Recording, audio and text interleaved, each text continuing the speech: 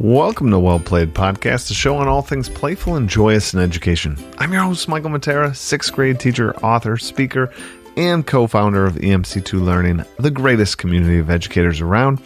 Let's dive right into today's episode, which is titled Now What? We'll get to that a little later. But this episode is one where I'm working something out. And I would love for you to sort of join in this conversation, think about this conversation, and along the way, share your thoughts with us on Twitter. You can use @Mr. to sort of tag me and use the hashtag WellPlayedPodcast. I love hearing from you. I'd say every week we got several people that are chiming in, and I love it. It's good. This one is a good topic for, I think, us all. Don't get marred in the specifics of what I'm working through. It's more a discussion about growth. How we as teachers probably should explore growth a little more. We as individuals, really in our own lives, growth. This idea of remaining stagnant, right? We can fill our days with all sorts of busy work, and we can look busy. We can even legitimately feel busy. So I don't want to make anyone feel bad. We legitimately might be busy. But I guess I still want to think about that deep work, that big work that we want to do in our lives, the goals we want to accomplish, the aspirational best versions of ourselves that we almost inspire our students to be. We talk about this lifelong learner, this growth-oriented person. We ask our students to push themselves to the very edge of their abilities. But ourselves, I don't know if your life is like my life, but we tend to be kind of on the rails. We do the same things. We go home, do the same things, see the same people, do the same things, repeat, rinse, repeat, season over season, week over week, whatever. And here, I'm going to tell you a little story here about the title here. The title is Now What? I was chatting with a colleague at work, and he's an excellent teacher. He does excellent work.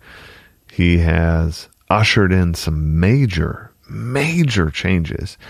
And at least in terms of Flip, is probably the farthest along for sure in our school, right? So proud of him for that. That's amazing. And it took a Herculean effort, right? To shoot all the videos, organize all the videos, use all the videos, commit yourself to that. That was a large scale goal, and so proud of him for doing it. Now hit the fast forward button to today, and he had made that change, I don't know, I feel like 7-8 years ago. And it probably took 3-4 more years to perfect, but that's like 4 or 5 years he's kind of got that in the bag.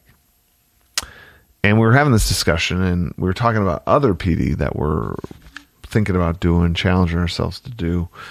And we were kind of talking about other people, and I happened to candidly, I didn't mean for it to stick out as much as it did, but I used him for an example. And I said, look, you are a top tier educator. You do amazing things. You are great at a lot of things, and you ushered in probably one of the larger changes to your classroom here. But that was 4 years ago. Now, what's the next thing you're going to commit yourself to? And we had a conversation, kind of went that this way and that way. And that same colleague today referenced that. That was like 2 weeks ago, and they referenced that I pushed them to think that way, and that they had never thought that way before, and that they kind of were a little bit resting on their laurels, but didn't know they were, right? Like we all believe the stories we tell ourselves, and hearing someone kind of challenge them, like in a positive, in again, aspirational best version of themselves, right? I wasn't saying like, now what, like you stink. It was like, now what? Like you have quote unquote mastered this. You could definitely trim some things around the edges, but like for the most part, you have mastered flipped teaching. Now you get to explore other things. You get to do it, right? Now what? Now what? What are you going to commit yourself to? And he kind of shared with me just that simple conversation, that simple reframing of his work changed everything, right? That this now becomes a question for him and that he is excited to answer. What does he want to commit himself to?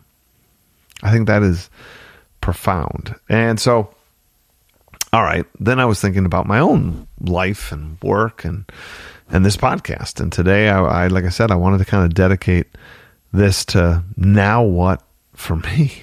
And I am thinking about all sorts of things that I'm trying to do. I'm reading all sorts of books, and I try to be research-based in my classroom. And the latest book I read was one by Alfie Cohen called The Homework Myth. And it's a good read. Definitely cites a lot of research.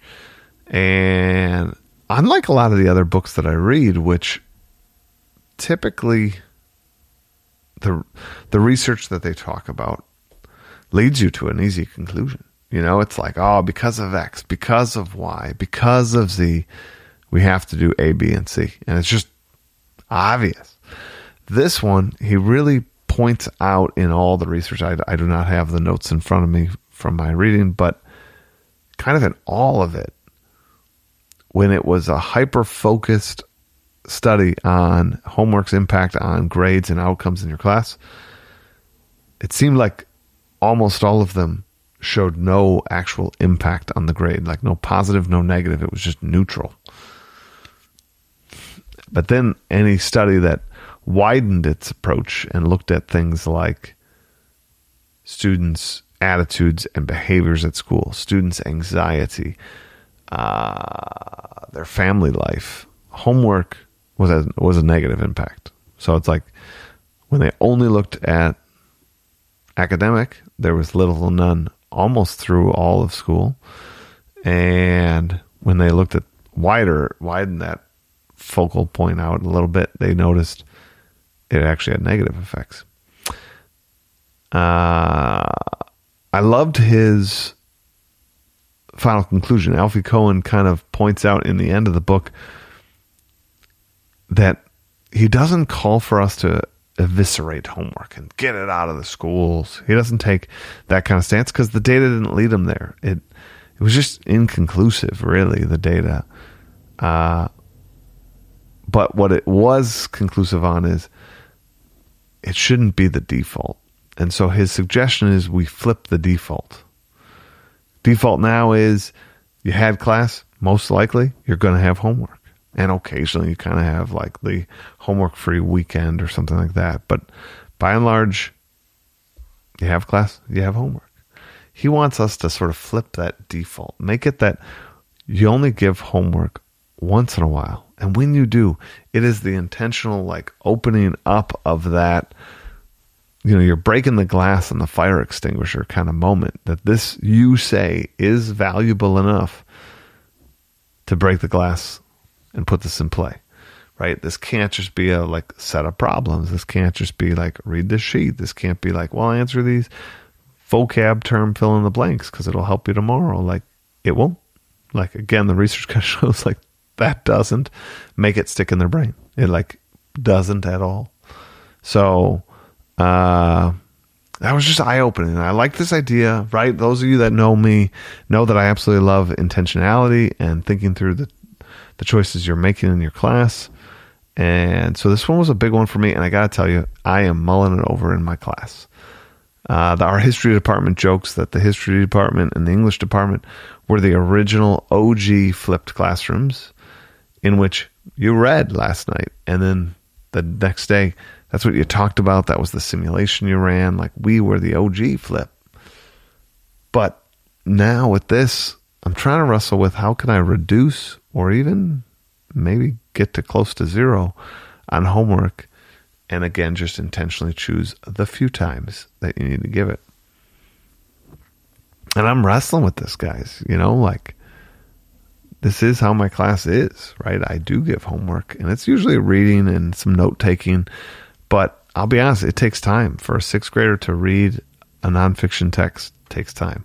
For a sixth grader to take notes when they have not learned the keyboard yet to type, it takes time. If you have them write it, it takes time. So there's just a ton of time. And so when I assign a homework, I'm not going to lie, it takes time for those kids. And then I read this and it's like, I want to reduce the time I'm eating into family time, the pressure that comes with homework and the perfectionism that comes around homework and the inequities around homework. Like, there's just a lot of reasons to kind of reduce homework time. Well, then that's going to increase class work time on those things. I'm just curious your guys' thoughts. Do you have any suggestions for me as I explore this and truly try to, quote unquote, I'm going to say it, fail forward, right? I don't have the solutions. I am trying my best in this. I am putting some things in place, and that is healthy and that is good.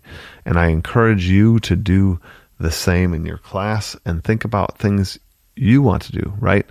What, right, is the title of this. So I ask you, now what for your classrooms? Now what for you? What are you committing to changing and growing and trying in your class? And actually commit to doing. Get off the line. Try it. I don't know what my homework policy is going to look like. I don't know what my homework is even going to look like throughout the rest of this year. I probably will continue to tinker all year.